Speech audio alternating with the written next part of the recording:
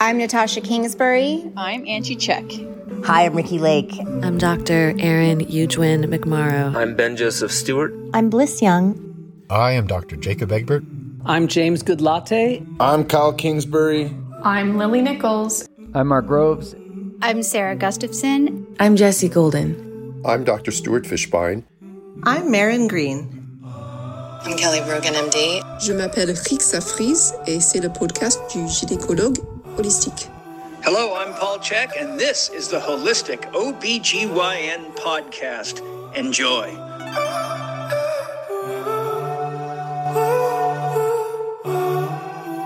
Welcome back, everybody. Welcome back. We are just over 60 episodes. We're cruising here in the podcast landscape.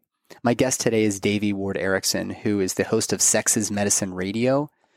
She also has an entire program to learn how to heal your body, mind, and your sexual experience holistically through her Institute of Authentic Tantra Education. You can find her at authentictantra.com or Devi Ward Tantra. That's Devi wardtantra.com.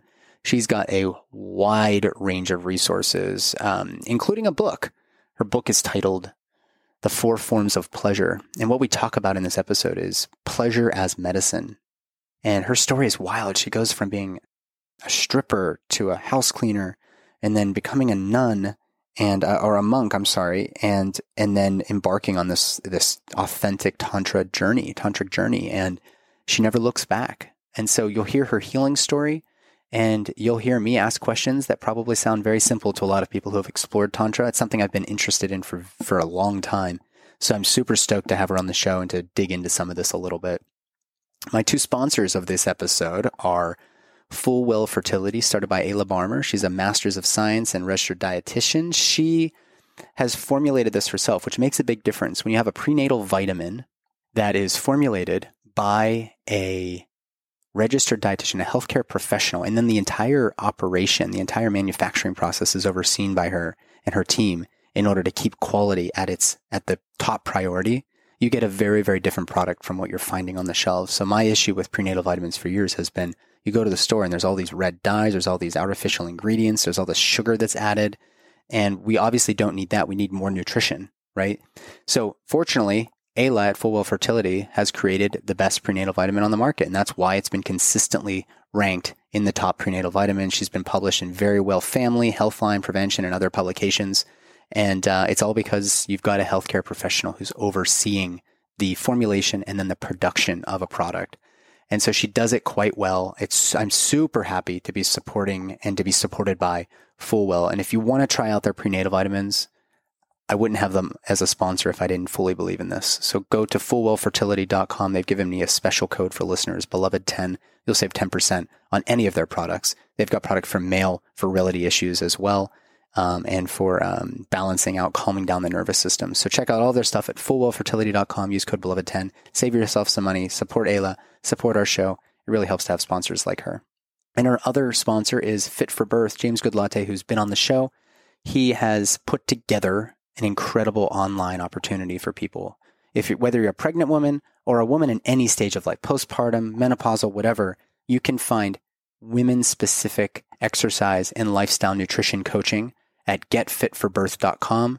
If you go to getfitforbirth.com/beloved, you can sign up for any of their programs for 20% off. And it's not just for women looking to be linked up with coaches.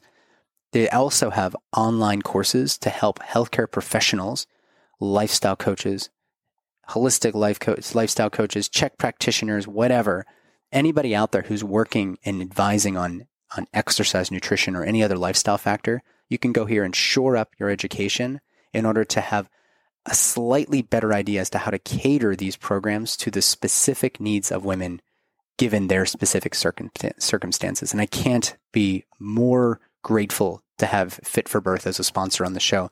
So if you want to try this out, it speaks for itself. You go to the beautiful website and you're going to see that there is quite a bit of homework that's been done here. And if you don't think that there's a difference between training men and training women, then you're being foolish. Because if your client has an endocrine system that causes a regular bleed 13 times per year, then there's going to be obvious differences in how you cater to their needs during their bleed versus during ovulation, for example. That's just one small snippet of how you, even if you think you know everything about everything, you still don't. In fact, the person who knows everything in the room is probably the one who knows the least because they haven't been curious. So if you're curious, go to Get Fit for Birth, all spelled out, no numbers, getfitforbirth.com/beloved, and you can find any of their programs there for 20% off. Thank you, James, for continuing to support the show. Thank you, Ayla. I really, really appreciate you guys. I wouldn't be reading these ads if I didn't believe in these two products. So support them. It supports us. Win, win, win around the board. All right. Without further ado, here is my conversation with Devi Ward Erickson of the Institute of Authentic Tantra Healing.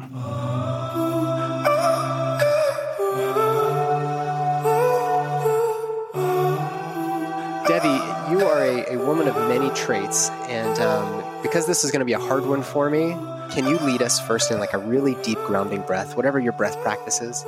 Yeah, I would love that. So my breath practice is it's pretty still and pretty quiet, and so I'll invite us to just sit with our spine straight, and with your head tilted, with your chin tilted slightly downward, tongue on the roof of your mouth, hands in your lap, and you can have your eyes open in a soft gaze like I do, or feel free to close your eyes. And I'm going to invite you to just turn your attention to your breath. And as you inhale, I'm going to invite you to bring your awareness all the way into your belly so that you can feel your belly expand with your inhalation. And with your exhalation, I'm going to invite you to make a sound, ah. And we'll do another one, inhaling all the way into your belly. As you exhale through the mouth, and one more, inhaling all the way into your belly and exhaling with a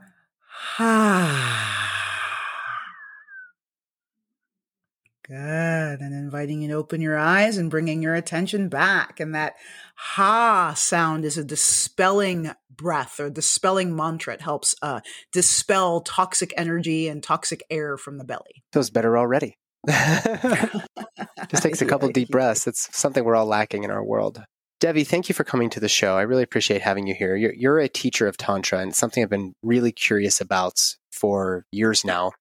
And, guilt, the sort of admonition I can make, or the acknowledgement that I have for you is that for most of my life, I saw this as a sexual practice. And then I started digging into your work, and yes, there's a sexual component, and perhaps even downstream, intensified sexual energy, sexual experience, etc. And that's also dependent on how you define sex. Mm-hmm. But then working up to that, there's all these other corollaries, and you practice what you would define as traditional Tantra. So let's start there. What is Tantra for somebody who has no clue? Yeah. So the way I love to describe Tantra is it's a spiritual science that was developed in northern India several thousand years ago. And it, through the ages and through the millennia, there have developed many different lineages, many different traditions, many different styles of what I refer to as Tantra yoga practice. And so I am trained specifically in Tibetan Buddhist Tantra. I was introduced to Tantra with the Tibetan 5-element teachings. I learned the non-sexual application and the sexual application of these practices. And then from there, I graduated to higher, what are called Vajrayana Tantra yoga practices. And so when we're working with lineage-based, or what I say authentic Tantra, there is going to be a non-sexual application that the student is introduced to first to begin developing your capacity and your resilience and your ability to practice, that is then introduced to your sexual yoga practice as well. So in the West, the way Tantra was introduced to the West was with a hyper focus and an emphasis on the sexuality because of the Western culture and the Western mind. But traditionally, those sexual practices come later once the student or the practitioner has developed the capacity to effectively work with sexual energy. So a lot of what we see in the West is what I call it's the bastardized or watered down version of traditional Tantra. Yeah. Traditional Tantra it's a science, and it's like, I've been studying and practicing for 13 years and I've still just barely scratched the surface. Yeah. The only experience I've had with Tantra, I will say, was sexual, but I think it's also important to keep in mind that like the flow of energy and information is sexual. Like we're not just talking about, the things people typically think about, the sort of pornographic images that come to mind. Of course, a lot of these things can be applied to actual, sexual intercourse and everything else. But when I had a massage once from a friend who lives nearby, and he's done extensive work within Tantra, and he gave me a massage. We smoked a little bit of cannabis. We pulled some archetype cards. We really got in the space. And then he was massaging me for like 3 hours. And it was like in a very unusual style, but there was a flow of energy and information here that felt like an unlocking process, whereby I was giving him, he was giving me, there was this flow. And I asked him about it later when we were in like a sauna, like a couple weeks afterwards. And he was like, yeah, this is what I've been working on, this tantric practice. And he has a history of a lot of trauma. And he was like, this was my gateway to unlocking that and sort of allowing or permitting that energy to release. And in his work, he's actually getting as much from the massage as the person getting the massage, which is why sometimes people go and they're like, he's massaging them for 5 hours. It's this sort of undefined period of time in order to let the magic work. So, if just hearing that story, can you talk a little bit about this flow of energy and information? Like, what is that about? What was I experiencing? Yeah. So Tantra works with the energy body. Yeah. Specifically. And so, in the Western culture, it's like, oh, we're physical bodies and that's all there is, right? According to Western science, it's very mechanical bits and pieces. But again, Eastern science, we're talking, tens of thousands of years old in some cases, understands that the energy body is supreme or superior to the physical body, but they are also inseparable. So it's like literally like I'm holding up my hand, like you can't separate the palm of your hand from the back of your hand. It's one thing, right? So the energy body and the physical body are one thing. It's just Western society teaches us to compartmentalize these things. Thanks, Rene Descartes, for making us just look like a meat suit with organs, Right? Exactly. That's all there is. I find that so perplexing. I'm like, well, where did this intelligence that animates life come from? Yeah, exactly. Like, how did that occur? Exactly. So it sounds like with your friend, so I do want to say that, like, that's another misnomer, tantric massage. I have yet to read a text. And again, I'm not a tantric scholar, so just because I haven't seen it doesn't mean it doesn't exist. But in all my understanding and study of traditional tantra practice, full body massage is not part of that. So that doesn't mean that you can't apply your tantra to a massage practice. So that's one of the things that we teach in our school. We teach an energy body healing practice. We call, it's like a kind of like a blend of the 5 elements in Reiki, doing this energy body work because I'm trained in Reiki as well. So working with the energy body through, kind of a Reiki kind of orientation, but incorporating the 5 element teachings.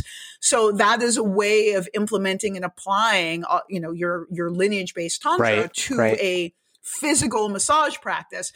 And I also like to make a distinction that tantra massage is neo-tantra. That there's nothing in traditional tantra that was like tantra massage. So whatever people have created around tantra massage is something that they created. That doesn't mean that it's not a wonderful, beautiful practice, but it's not part of the traditional tantric teachings as far as I know.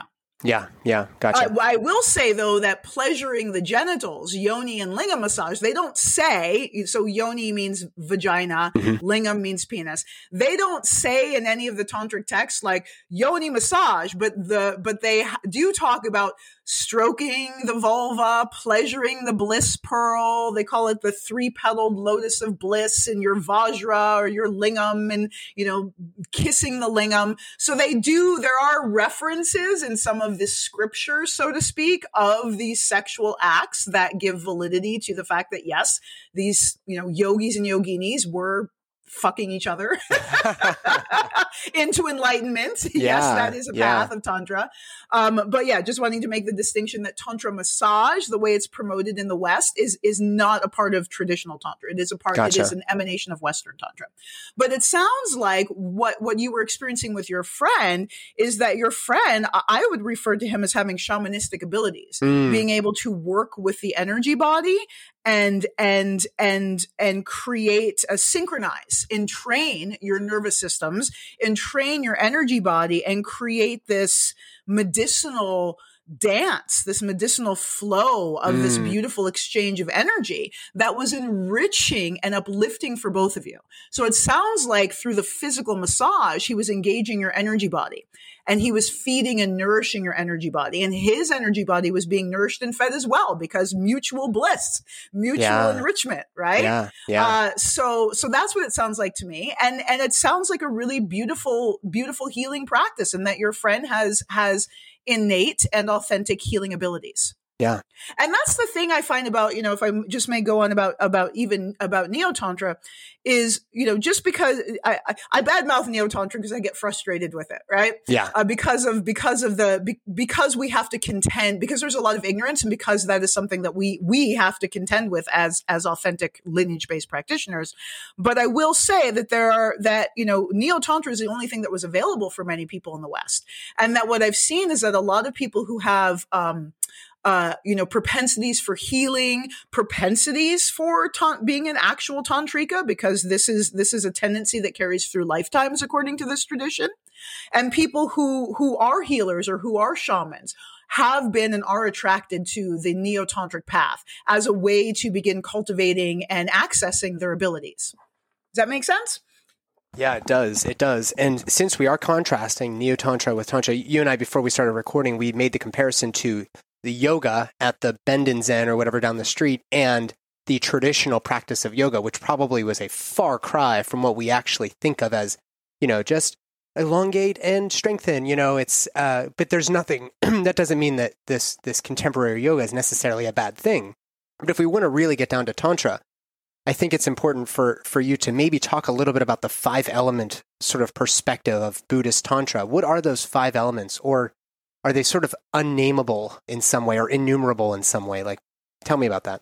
Yeah. So the 5-element teachings that we are rooted in are very specific to the Shangpa-Kagyu lineage. So this is where the differentiation of lineage really becomes important, because other lineages, even in Buddhism, even in Tibetan Buddhism, may or may not work with these 5-element teachings in the way that we do. They're very, very specific to this lineage. And the first time, this is our teaching of them, is the first time they've been taught openly in the West. And my Lama, the person who gave these teachings to me, he was the first Westerner to ever receive the sexual application of these teachings. So they are new to the West, and the application of them, both sexually and non-sexually, being transmitted to the masses has never been done before in this way. Wow. So the 5 elements in this tradition are earth, water, fire, air, and space. Oh, okay. So they are what I was thinking, the 5 elements. Okay. Earth, water, fire, air, and space. And if we notice, most shamanistic or indigenous, we'll say indigenous societies on this planet have teachings around the elements. The North American tradition has teachings on the 5 elements. South American traditions have teachings on the 5 elements. Chinese, there's a Chinese 5 elements, the 5 elements in Ayurveda, the Indian tradition. And then we have the Tibetan 5 elements, which are less well known, but are part of the mix. And in this tradition, it's understood that everything that emanates in this physical reality is an emanation of the 5 elements, of one or more of the 5 elements. And we look out in the world and we can see that. Our bodies are made up of the 5 elements. Our environment is made out of the 5 elements. This world was created for the elements to exist in harmony and balance, right? In this tandem, we think of, ecological balances and all the kinds of things that are being destroyed on this planet right now. It's a result of imbalancing the natural ecosystem. So the elements are meant to exist in this dance of harmony and balance. Illness and dysfunction is created when things get out of balance, both internally and externally. So again, climate change is a perfect example of imbalance creating illness, dysfunction, and ultimately our destruction.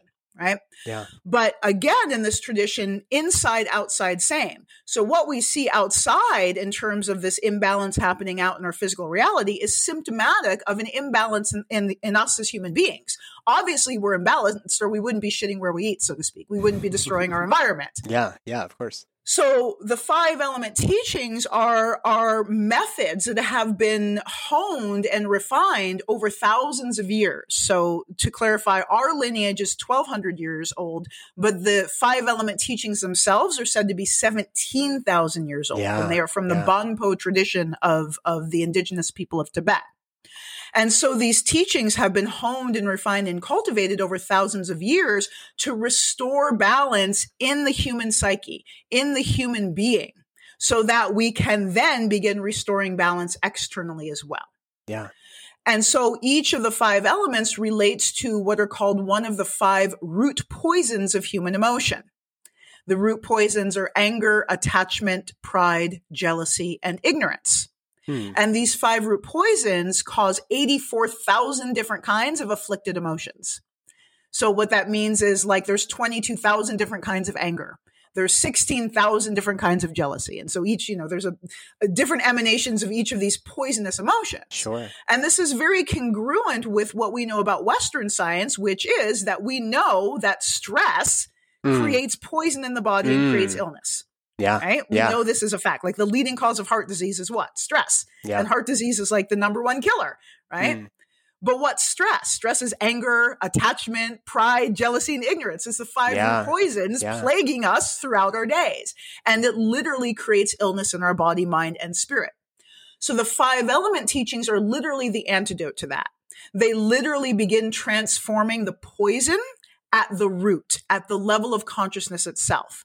And as these poisonous or toxic emotions begin to purify out of our heart and our psyche and our mind and our awareness, they begin to actually antidote the poison that was generated in our bodies. And we begin to become healthier, more vibrant, and more beneficial as human beings. Does that make sense?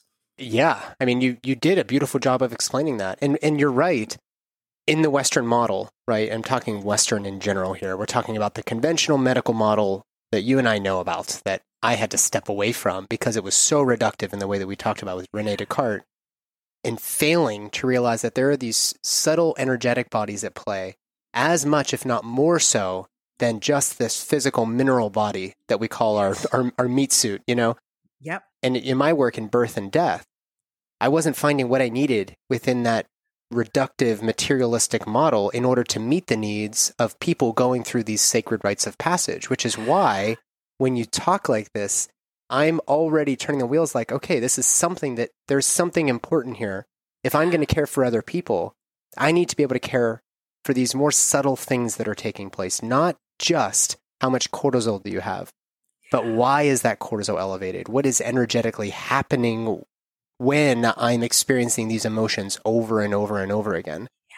There's one tradition, Rudolf Steiner's work with anthroposophy. There's all this controversy around Rudolf Steiner, but the guy was channeling lectures for like a decade, 6,000 distinct lectures on everything from farming to teaching to childhood development to whatever. And he was also getting message about these elements, and they're roughly the same. He used a slightly different language. I mean, given the context of being in Germany in a very reductive model of hard sciences. In fact, he presented this to all the scientists in Germany at the time, and they thought he was a total loon. Yeah. But he was channeling from whatever he was pulling this information, let's say, from the ether, in the same way that the original practitioners of Tantra, Ayurveda, Chinese medicine, where they saw, okay, there's something more to this than just the body. In Chinese medicine, we have the meridians, we have the flow of qi, and Ayurveda, the flow of prana.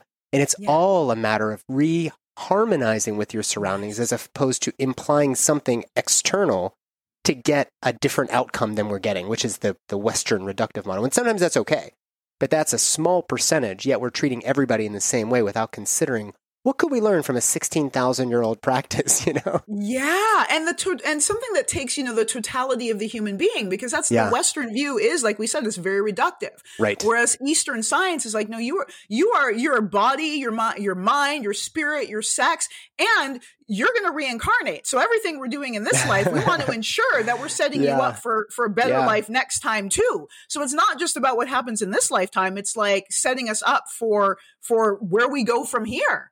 Like one of the things my Lama said is that his teacher, how he got into Tibetan Buddhism, is his teacher said, so what are you going to meditate upon when you die? What are you going to do when you die? Man, is that a great question? Oh, yeah. Wow. So how old were you when you not discovered, I hate that word, but my wife beats me over the head with a rubber hammer every time I say it. She's like, discovered? What do you mean discovered? Like Columbus discovered the Americas, When you started to embrace this practice into your life, how old were you and where were you? Like, what was the call to Tantra? Yeah. So I was 33 and I was living on Kauai, Hawaii, and that sounds terrible. Been a monk. Ugh, terrible, Kauai. Yeah. I know, it was terrible. And I created a house cleaning business called Sacred Space, and I was teaching sacred erotic dance. I'm a trained dancer. Wow. And I started my little life career as a stripper in Detroit. And then I became a monk of the Ashaya order. And so I was a monk for 9 years. And so I had committed at the tender age of... Amazing. Your story is amazing. Go on. I'm sorry for interrupting. I just couldn't help it. Stripper to monk to tantrika. I was, house cleaner to stripper to, exotic dancing to, your story is amazing. Sorry for laughing. I just couldn't keep it in. It was just like, it bubbled out. Sorry. Go ahead. No, I love that. It's fun. Yeah. So to give you the chronology. So I was a stripper in Detroit from like the ages of 19 to 22-ish. Then I left Detroit to go on my spiritual journey, and I became a monk at the age of 24 is when I took vows and wore only white and committed my life to realizing God. That was my life plan at the age of 24. Other people were in grad school, and I was becoming a monk and meditating in the mountain. And so I was still part of this tradition and still in my white and still being a monk when I moved to Kauai. And I was living there and working there. And I encountered, so when I encountered my mentor, he was a natural health practitioner, and he was working with me with some health issues. And that was actually how I got introduced to the Tibetan 5-element healing system, is that he used it in his work. And he started introducing me to these non-sexual elemental meditation practices. And then he did a non-sexual energy body yoga practice with me that we call running the elements. It's a very inglorious name, but it's what we're doing. And from that, with that session, during that session, I experienced more bliss in my body and mind than I had ever experienced in my entire life. It felt like being on MDMA. And I was a little raver in Detroit when I was a stripper, so I took copious amounts of MDMA. I am not a stranger to MDMA. That's magic. That's the most important chemical we've ever synthesized in a lab. Yeah. So I was doing this non-sexual elemental energy body yoga practice and felt like I had taken, at least one or more hits of ecstasy. And then for the rest of the night, I felt that way too. So it wasn't just in the session. It was like and into the next day, I was like, and I had been searching for this. This is why I became a monk. I was like, I want to meditate my way into ecstasy, right? It's like, I'd experienced the pill. Then I wanted to have it naturally going through my awareness, streaming through my body in every moment. And so I found that with this practice, this was ecstasy for me. And when I learned, and this was non-sexual, and then my mentor was like, but you can do this sexually too. I was like, what? What? Wait, what? Sign me up. And thus began my training. Thus began my journey. That's amazing. And I'm guessing that since that time, at age 33 is when you said you found Tantra, right? So from 33 on, what have you noticed in your own personal experience through the practice that you're now teaching others? What has changed for you physically, mentally, emotionally, spiritually? Oh, God. I mean, it's hard to quantify and to put into words because I have literally become a different person. So when I started my training and I started my practice, where I was at the time was I was very disassociated from my body. So I felt like I was floating above my head most of the time and looking down. So like when I'd be interacting, like say you and I were interacting, I'd be floating above here, floating above my head. I was completely enthralled with my own trauma. I was cleaning houses for a living, which was great. I started my own business, but I did not have the capacity for it to grow beyond that. I mean, my self-worth was in the toilet. Like I'm literally not the same person. It's hard to describe. My llama sees it because he knew me back then. And like he's like, whoa, this shit really works. He's like, oh my God, the stuff I've been telling people actually works. Holy smokes. I know. I'm like, literally night and day. But I could not, I couldn't make eye contact with people when talking with them. I was just like if I had to do a physical motion, you listeners may not be able to see me, but I'll do it for you, Nathan. It was like this. I lived in the shell. I was a shell of a human because I had all of this unprocessed, unresolved, and unrecognized trauma operating in my body, mind, my nervous system. I come from a deep history of trauma. I was sexually molested at a very young age. I grew up in a home of domestic violence. When I was 13, my father almost killed me. I mean, it was not a pretty picture. And I spent most of my life as a result of that as a trauma survivor, with suicide attempts, depression, mental, emotional health issues. Like I was a wreck, and I thought I was crazy my whole life. I just thought I was fucked up and crazy. I did not understand that I was traumatized because we didn't understand that, back in 1980, whatever, back in the day, we didn't have the culture wasn't as fluent and literate around trauma as it is today. So I just thought I was dysfunctional. And I spent my whole life up into the age of, 33, believing that. And even when I was a monk, the reason I was a monk was to disassociate from society because I couldn't function in it. I did not know how to live in this world and function. It was overwhelming. I dropped out of college. I could not deal with life. I could not adult. And so I figured I'd be a monk and live in the mountains and meditate my whole life. Yeah. Like that was my life plan, right? Yeah. So with Tantra, I began to confront, process, and heal all of this underlying trauma, like all of it, like literally rewiring my brain. And we know from somatic science now that absolutely meditation, movement, somatic healing literally rewires the traumatized brain. That's literally what it does. And I am a living example of that. Yeah. I am a living example of the efficacy of this specific style of Tantra yoga practice wedded with sexuality, because without the sexuality, the healing would have only gone so deep. So it was literally healing my vagina, quite literally, of all the trauma it carried that healed my brain, that allowed my brain to heal to the degree that it has. So who you see here today is a result of the practice, and it is not the same person that started this journey 13 years ago. I don't even look the same. Well, your hair used to not be as perfect. You used to have, it was pink and straight and yeah, right. Yeah. Like it's in other words, like the person you embody today, it was sort of like it's sprung out of the well anew, this total rebirth. One thing I want to emphasize about your journey is that a lot of people, and it's never fair to compare trauma, but everybody carries some degree of trauma. And a lot of people, even for what some people might consider minor trauma, right? Again, the comparison is not relevant, but you obviously had what a lot of people I think would consider some pretty major traumas, especially in your early developmental stages. But even for people who don't have that really traumatic history, perhaps, but for them, they've been sitting with this trauma, they haven't released this trauma, it becomes a part of your story. And it requires it requires somebody to really stand in their freedom, to know themselves and to make the decision that I'm not going to tell this story anymore. I want to be rebirthed anew like Devi Ward Erickson. Yeah. And so they find your program, and that's sort of the point, right? Like we're going to bring on a new version of you, and we're going to do it deliberately. We're going to do it slowly, and we're going to do it carefully. And then one day you look back and you're like, oh my gosh, I didn't even realize that was my old story. I just have this brand new me. So it's not a silver bullet switch that you turn on and off. It is a practice through which, I mean, you said I wrote down the notes here. You said you did 20 hours of training for 6 months just to probably initiate into this experience. Yeah, exactly. And but there was a decision there for you. Like, I can either be this person and live with this story, or we can evolve that story and use that story as a guidepost in the past. But then you look forward and you're like, whoa, look at what came out of all of this. I mean, that's powerful. That's powerful medicine. It absolutely is. And what you're saying is so accurate. And I was strongly motivated by my own suffering.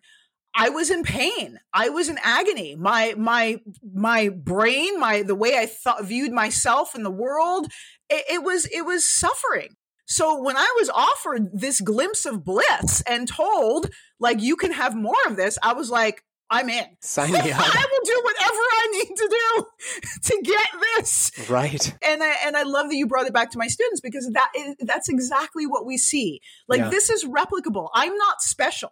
I mean, I am, but I'm not. I'm not unique in that. Sure. It is the method that is the magic. Yeah. And so this is replicable. And this is what we see in our students who resonate with this, who are drawn to this and begin practicing it. So I'll give you an example. So we launched a membership program, and we're teaching the 5-element meditations, the introductory level of the 5-element meditations. You can join anytime. And just at this basic intro level, people's lives are transforming. The feedback we're getting, the sensation that's awakening in their body, the orgasms they're having, and these are non-sexual practices. This is just meditation. And all of these areas of their life are starting to awaken and blossom. And we're only at week 3 or 4, right? So wow. This is the power of lineage-based Tantra. That's why it's so potent. That's why we make that distinction. That's why I called it authentic. Yeah. Because there's a difference between the potency in Neo-Tantra, which can be medicine, and lineage-based Tantra, which has been transmitted through the millennia from an enlightened being to an enlightened being, to an enlightened being, to an enlightened being, to my Lama, and my Lama giving me permission and blessing to bring it to you. That is potency. That is power. So I'm not just drawing upon my practice. I get to tap into all of their practice. Yeah. And that comes through me as a transmission. And the important distinction here that I want people to make, because I think I'm making it for myself right now, is that when we look for medicine, right? I'm using the general term medicine, biohacking, whatever else. It's something outside that I can apply to this in order to make this better. But this is completely you working from the inside out. Exactly. And that is because the core belief of Tantra is that we already are Buddhas. Right. Or enlightened or whatever it is. We already are that. We just have obscurations in the way. Yeah. So we don't have to become something new. We need to remember who we are from the inside out. That's beautiful. Yeah. Some of these other spiritual practices. Oh, and one other thing I wanted to mention is the reason that I think MDMA, for example, and psychedelics have taken the scene is because people who have had years of struggle with depression, especially PTSD, they've lived in this overcast snow globe for so long that they even forget that there's sunshine on the other side. And so when you were describing that, I was thinking, this is why when a person gets a single experience, from the medical literature standpoint, let's say in a cozy room where somebody's there with you, they give you a hefty dose, 150 milligrams, something like that. Then they put some blinders on and some nice music, and you have this breakthrough. And then there's some talk therapy afterwards. They're finding that experience, maybe even one experience like that, is enough for the person to see the sun again through the clouds for even a brief moment. And then remembering, oh, shit, I don't have to stay in this snow globe. And then the real work begins. But it's that glimmer that you got at one point that told you, there's something out there. See, I love that you brought that up because and it cracks me up because now, now I'm 47 and it's like 20, 30 years later, but this is what we were doing at age 19 at the raves and taking the ecstasy. It was like, and the, candy flipping with the LSD. It was like, we were so overwhelmed by trauma that we needed these intense experiences to break through. And we got glimpses of our potential. We got glimpses of bliss. We got glimpses of freedom from our own minds. Like I just remember this, my little tribe, my little peers that we played with. I mean, we were so overwhelmed by trauma. We were so dysfunctional in our everyday lives, but we would get these glimpses. And that is what catalyzed us to pursue our spiritual path. That's why I left Detroit and became a monk. I was like, I want to know how to have this experience of bliss without being dependent upon MDMA. Because when you come down from it, it's pretty fucking shitty. Drops your heart right on your ass. Yeah. That the come downs are not fun. So I wanted to figure out how to exist in bliss. And that's what set me off on my path.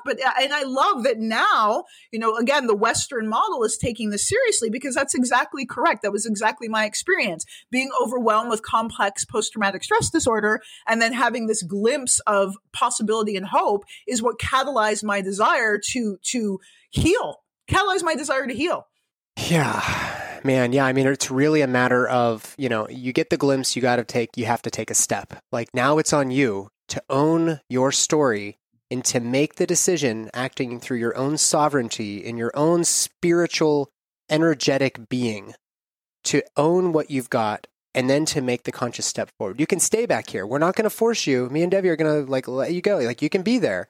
But when you're ready to make that step, there is this opportunity there for you. Yeah. When people have that experience and then maybe they're listening to this podcast right now and they're hearing, wow, this sounds really great. I'm guessing a lot of people are pretty intimidated by it and they actually generate some fear for people. Mm-hmm. And I would conjecture that perhaps this old story is serving them still. But what has your experience been when you produce, when you give a talk to a room of people or whatever, and somebody is just kind of like, fuck this, fuck you. Like, why are they having that reaction? Because this is lineage-based Tantra, it's not appropriate for everybody. Yeah. Not everybody has this propensity. This may not be the right lineage. This may not be the right path for you. There's 84,000 different paths to personal self-realization or, to enlightenment is what they say, or human realization. This may not be your path. Again, because this is lineage-based Tantra, always wired in there, I'm aware of karma. Karma from past, karma from future, karma that's being created right now in this moment.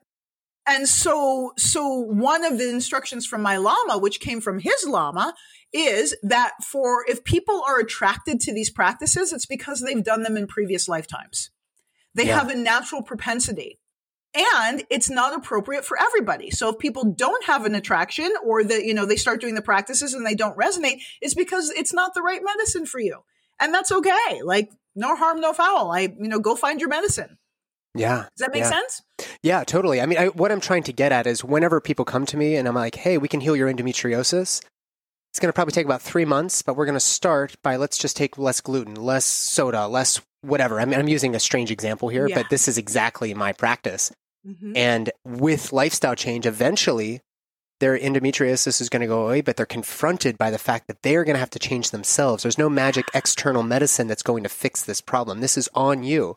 And a lot of people are like, screw this, screw you, whatever. I mean, they don't speak that harshly to me. I mean, I'm pretty sweet, but when they kind of ghost me, I'm like, you weren't ready for this. And that's okay because change is very scary. I think that's what I was kind of getting into.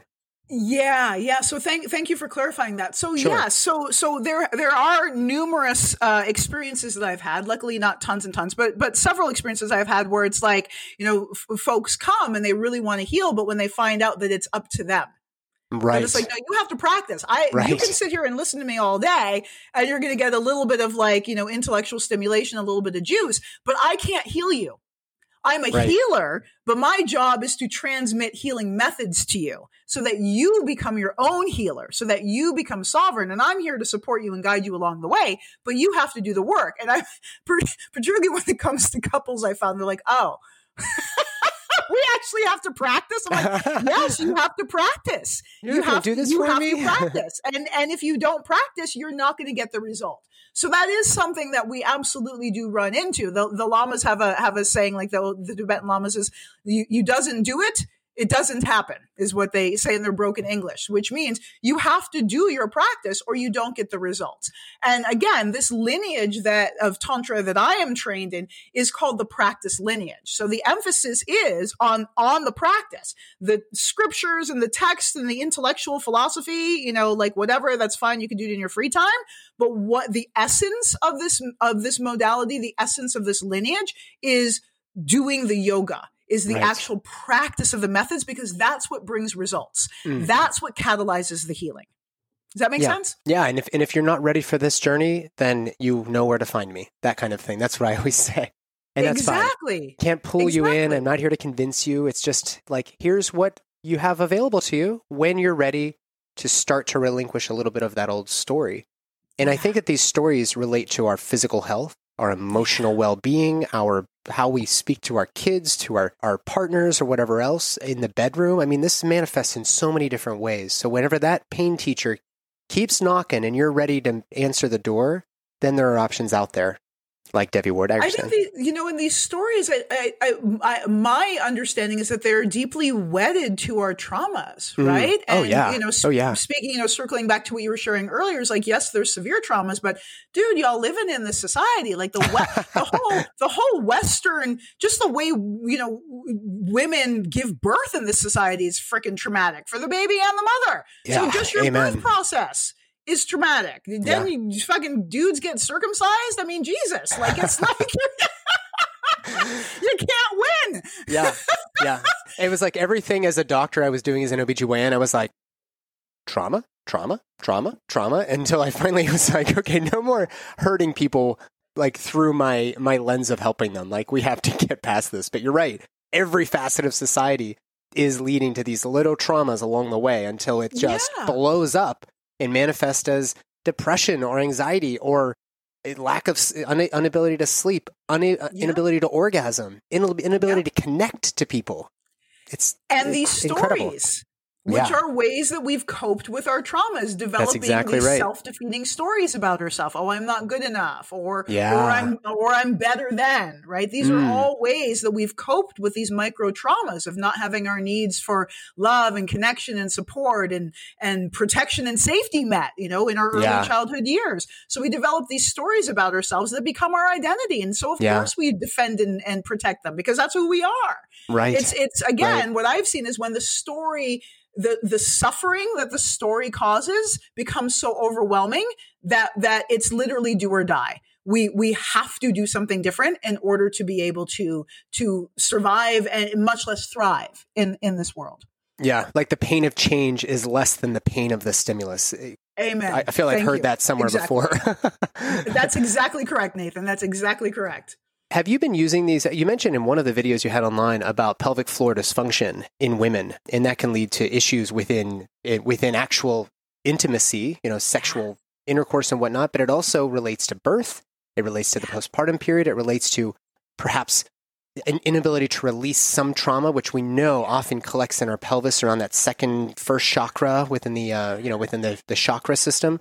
Have you seen Tantra work for women who have any sort of sexual dysfunction or pelvic floor dysfunction, etc.? Yeah. Getting into the nitty-gritty here. I like to presence that I'm not a pelvic floor health specialist, so I just put that out there. And so the work that we do works for people who have fairly healthy pelvic floors. Not if you have a pelvic floor dysfunction, then I'm going to say work with a pelvic floor therapist and get their consent about the practices that I'm giving you. But what I've seen in terms of like just on a general, theme or for people who have trauma, may not have a pelvic floor dysfunction, but maybe are anorgasmic or have experienced a lot of sexual trauma. We work with it holistically from a variety of different angles. So we work with what we call the 4 pillars, which are meditation, movement, connection, and pleasure. And so there are movement practices that we have both, men and women do, lingam owners and yoni owners do, that work to both strengthen, tone, and heal the pelvic floor and cultivate strength. And those are pelvic floor exercises. We call it yoni yoga or pelvic floor exercises. And then the 5 core pelvic movements. So working with the pelvis and with movement and breath to help open, create more fluidity, release stagnation, and enrich, experience joy and pleasure. So those are some movement practices. Then we also teach genital massage. We teach, technically it's called, or not technically, but most people understand it as somatic sexual healing. I'm not trained in the TM, somatic sexual healing. I'm trained in tantric healing, but having worked with people who have done both, it's pretty much the same method. And so it's working with touch and breath and movement and awareness to support the nervous system and the body in releasing trauma. And so through pleasure, with pleasure. And so we teach that for the genitals, this healing, restorative genital massage to cultivate healing through pleasure. We teach meditation practices to work with the energy body to begin healing and repairing the sexual reproductive area. And we work with connecting to the body, connecting to the heart, connecting to some of those underlying stories and being able to translate that and transform them. So we approach it from a variety of different angles, from a holistic perspective. Yeah, truly holistic. We're not just saying natural herbs and all that. We're talking about the entire whole being. Yeah. Which is often neglected, Yes. I have a lot of women who benefit from yoni steaming, pelvic steaming. Yeah. That's a part of it. But oftentimes they need some additional effort. And that's when I get working on their first and second chakras. And a lot of it is very confronting. This is not stuff that seems to be helpful. It just seems sort of silly to some people. Just because you can't measure it doesn't mean it's not important. And oftentimes the metric is the actual experience of the person doing it. And that's, again, it's on them. It's on you to really embrace this, to really stand in and ask yourself, who am I and what is my purpose? And to allow the work to just row the boat and don't look at where it's going. You row the boat, you do the practice, and you slowly start to notice subtle changes. It's not the magic pill or surgery or whatever else that people are going for, towards for these things. And again, I know you reiterated that you're not a pelvic floor physiotherapist or anything like that. But there's a lot that can happen while you're doing those other modalities, working with the subtle bodies, these subtle energetic bodies that could actually help to kind of glue this whole sort of therapy together. Absolutely. Again, we're holistic beings. And I love what you were pointing to there is that we quantify the efficacy of the method by the results that we get. Right. It's not about, that's why I tell people about meditation. It's like you could have rainbow light experiences or experience nothing or have a shitty meditation. That's irrelevant, quite frankly. What we're looking for is how is it transforming your everyday life? Right. Because if your spiritual yoga practice is not making your everyday life better, it's not making you a more kind and compassionate human being, it's not creating transformation and like just a better life experience, then what is the point? Yeah. Our practice should be making our life better. Yeah. And that is how we measure the efficacy of the practice is what is changing? Is life getting better? Am I getting better? Am I feeling more healthy, more whole, more healed as a human being? Then I know my practice is effective. Yeah. And so I can't imagine anybody being confronted by the idea of pleasure as medicine, but I think that that's very beautiful. If they were confronted by that, what I always tell people is, there's a lot of things we do in our life that are not really contributing to a more enriched experience. What do you have to lose by relinquishing control over only the pills and surgery and blah, blah, blah, birth control, all this other stuff, and actually starting to get to know yourself a little bit better?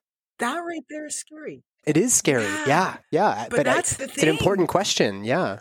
Yeah. But for those of us, for me, coming from a history of trauma, getting to know myself, I was broken. I was terrified of getting to know myself because I believed I was a worthless slug. I was afraid that I would discover that I was as broken and malformed as I believed myself to be. Yeah, which goes back to what we were saying. You have to be ready for this. We can't convince people that this is for them. And when they're ready, there's an option out there to work with you. And we're coming up close to an hour here. How can people find your work, Devi? I know you've got a book and you've got a great website. Tell people what you want them to know. Yeah. So my main website is authentictantra.com. And if you are interested in learning more about what I've been sharing, we have a free video series there, free video introduction to authentic tantra, where I share about this modality and the 5 elements and how they work to heal. And then I give you a 5-step sacred sexual healing session practice, that you can begin implementing in your life. And then if you want to take the next step and begin learning some of these, the non-sexual application of the 5 element teachings, we have a membership program. You can join for just $20 a month. You can cancel anytime. So you can join for the $20 and get a taste of it and see if it resonates with you. And if not, you can cancel. And if it does, you can stay a member and you can continue learning with us. So those are some really beautiful, accessible offers for you. Coming up in the fall, I will be opening my personal coaching again. I have been focusing mostly on our school. We have the first and only government accredited school for tantric sexual healing in the world. And so I've been placing a lot of emphasis. Yeah. We are currently certified by the Canadian government as a qualified vocational training institute. They've reviewed all of our curriculum and have given it the stamp of approval. And every year we have to recertify with Congrats. them. And we're currently in the process of up-leveling or increasing our certification with them to become what's called designated, which would make our students eligible to receive government-funded student loans to go through our training programs. Real deal. You're really doing it. Yeah. I can't wait to go through this. The Canadian government is going to pay for people to learn how to become sexual healers. That's what I'm talking about. And men and women are welcome in your program, absolutely. Right? Okay. Well, I'm going to sign up whenever I finish my own courses. I'm going to start taking your coursework and just I'll do like a real time IG live or something. Like here's what's happening, guys. Devi Ward's shit really works. That's awesome. So it's your website is. Yeah, authentictantra.com. And then I'm going to be opening up in this fall, if you want to work with me one-on-one as a coach, not for certification, but just as your own personal healing and transformation. DaviWardTantra.com. You can get on my wait list for my personal coaching program that I'm going to be launching in the fall. I just realized I said your name wrong in the beginning. Devi, not Devi. It's a common mistake. and when I received, so I wasn't born Devi. That was my monk name. So I received that when I was a monk, and I too pronounced it Devi. And so, but I was schooled that it's a Sanskrit name. And so the E is pronounced as an A. Oh, that makes a lot of sense. Devi is actually how it's pronounced. Amazing. Well, thank you so much for your time. I mean, we're going to have to do a follow-up at some point because there's so much more I think that people can learn from this. And you're welcome back anytime. It's a real pleasure to meet you. Yeah, it's an honor and a pleasure. I've enjoyed this immensely. Alza la frente en alto y camina bien. Alza la frente en alto. Alza la frente en alto y camina. Alza la frente en alto. Alza la frente en alto y camina bien. Alza la frente en alto. Well, we were in the very intro, I was saying, if you're curious about how to become a better health coach or fitness professional, go to Fit for Birth, getfitforbirth.com, right? I feel like if you're curious about anything related to Tantra, Devi Ward Erickson is the real deal. She's done her homework. She's done her training. Go to the Institute of Authentic Tantra Education. That's authentictantra.com. And you can get certified in doing this work. I mean, I could talk to Devi for hours. I'm sure you feel the same way. She's incredible. And she brings such fire and charisma. That's why it was so much fun to have her on the show. So you can find her there. She also has a book called The 4 Forms of Pleasure. And her Instagram, I'm finding it here for you real quick, is Authentic Tantra. That's her handle on Instagram. So she's got plenty of resources. You guys got to know about this woman. She is remarkable. So support Devi, support Get Fit for Birth. Go to getfitforbirth.com/beloved. You'll save 20% on coaching, whether you're a woman seeking coaching that's going to be specific to your needs, whether you're pregnant, postpartum, whatever. And if you're a health coach, life coach, check practitioner, healthcare professional, whatever, you can shore up your understanding of how to coach, educate on exercise, nutrition, any other lifestyle factor through James Goodlatte's getfitforbirth.com program. And go to getfitforbirth.com/beloved and you'll see all the programs there and you can save 20% by using that link. Oh, and then I'm sorry, I forgot about Fullwell. Fullwell, I didn't read your ad at the end here. Fullwell, Ayla Barmer's program at fullwellfertility.com. Use code beloved10 to save 10% on the best prenatal vitamin on the market. It's formulated by, and the manufacturing process is overseen by healthcare professionals, which is why this prenatal vitamin, it's being ranked in the top category and the top of the list, and by so many different outlets, including a variety of publications, Verywell Family, Healthline, Prevention, and others. So it's because Ayla's put her time in to create this, and she is a healthcare professional. She is a mom. She's gone through pregnancy, and she knows what is needed in order to support a growing baby and a mom who's growing that baby. So go to fullwellfertility.com, use code beloved10, and you'll save 10% on the best prenatals on the market and some other products that they have. Go check it out on their website. You can find me, Nathan Riley. I'm the Holistic OBGYN at belovedholistics.com. I do one-on-ones.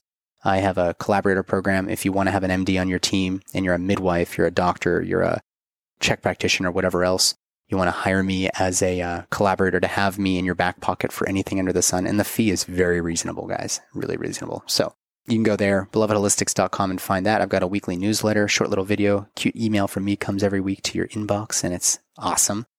If I do say so myself. I also will talk about new products. I'll give some discount codes, some special features in there. And I have a new ebook that you get whenever you sign up for the newsletter. It's 5 guiding principles to empowered birthing and healing on your own, or empowered healing and birthing on your own terms. So go and get that at belovedholistics.com. Remember, nothing we said on this show is medical advice. It's all educational, informational at its best. If you have real medical concerns, go to your doctor. This is a podcast, but you can also reach out to me, and I will happy to be chatting with you privately as a physician-patient relationship. That's all for today, guys. Thanks for tuning into the Holistic OBGYN podcast. As always, leave us a 5-star review on iTunes if you can. It really, really helps other people find the show. So thank you, and I will see you next time here on the show. Alza la frente en alto y camina bien, alza la frente en alto.